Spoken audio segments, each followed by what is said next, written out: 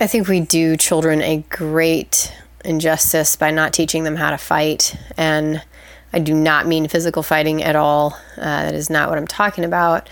And some people might not even use the word fight for what I'm talking about. I don't mind that word because I don't see it as a negative thing.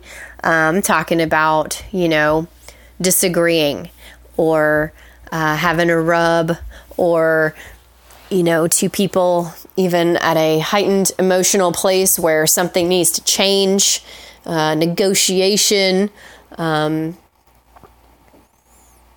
confrontation. Any of that can, that's what I'm talking about. And to me, that's a fight. And I see it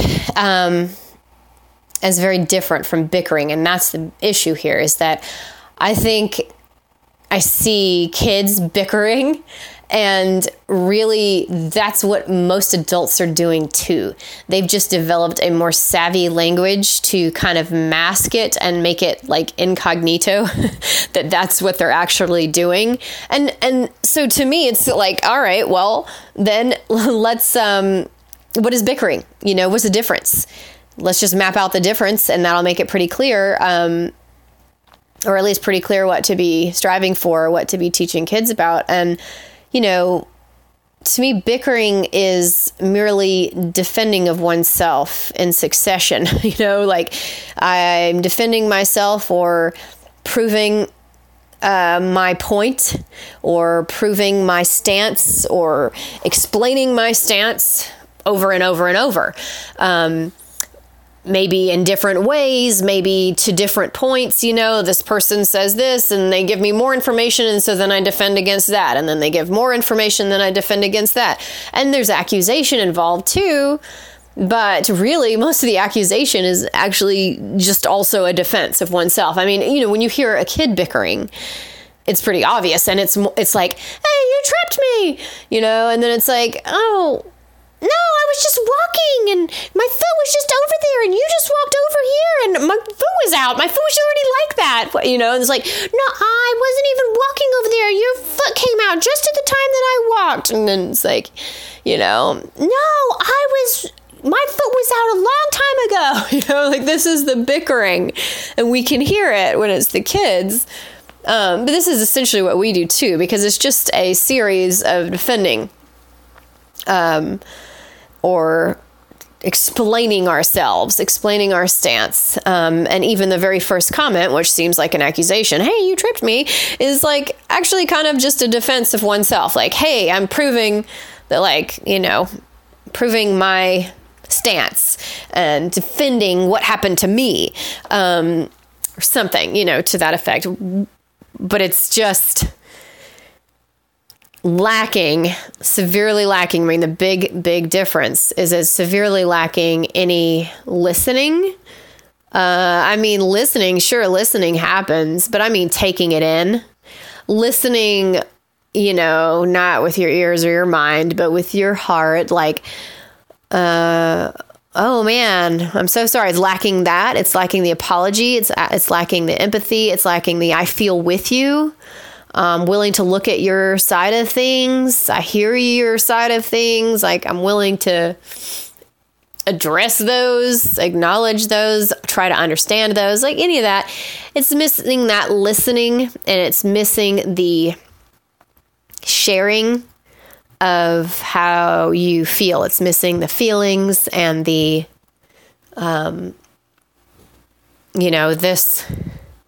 this is what I need to have changed, but feelings and needs, basically. Yeah. Feelings and needs. It's missing that, and it's missing the, I feel with you listening component. So, that's kind of, maybe standard or cliche these days, or at least I've heard a bunch of that. I've heard a bunch of people mentioning, oh yeah, well, you got to mention your needs. You got to mention your feelings. You got to empathize with the other person. You got to let them know they're heard. You got to apologize.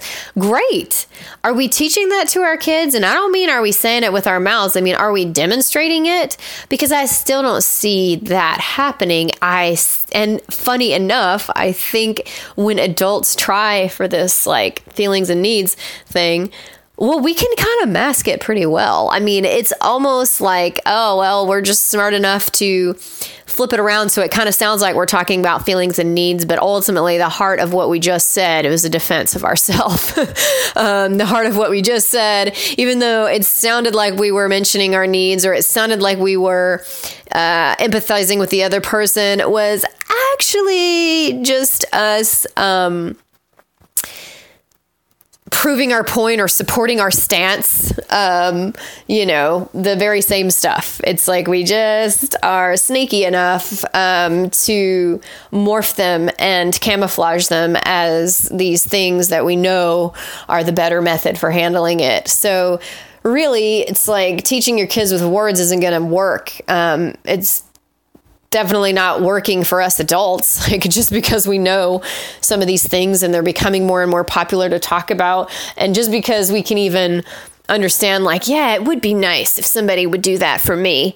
It doesn't mean that we're actually doing it yet. We're still bickering because, like I said, even though we can say a statement that sounds kind of like, I empathize with you, if the main goal, or even a goal at all, of that statement was to support your stance or prove your position, then it was bickering. It wasn't actually, demonstrating that real fight. The stuff that, like I said, can be high in intensity, but isn't negative, because it's where things are really getting addressed, handled, confronted, looked at, and changed.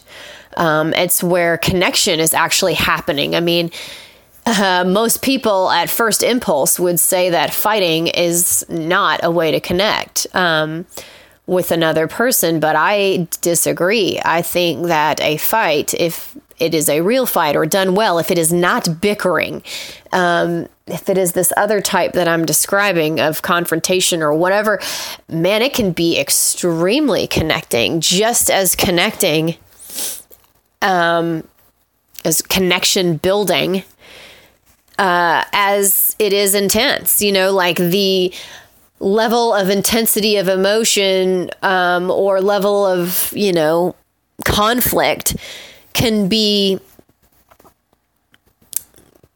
parallel or equal to the level of connection possible in that moment. So yeah, it can be, and it is. And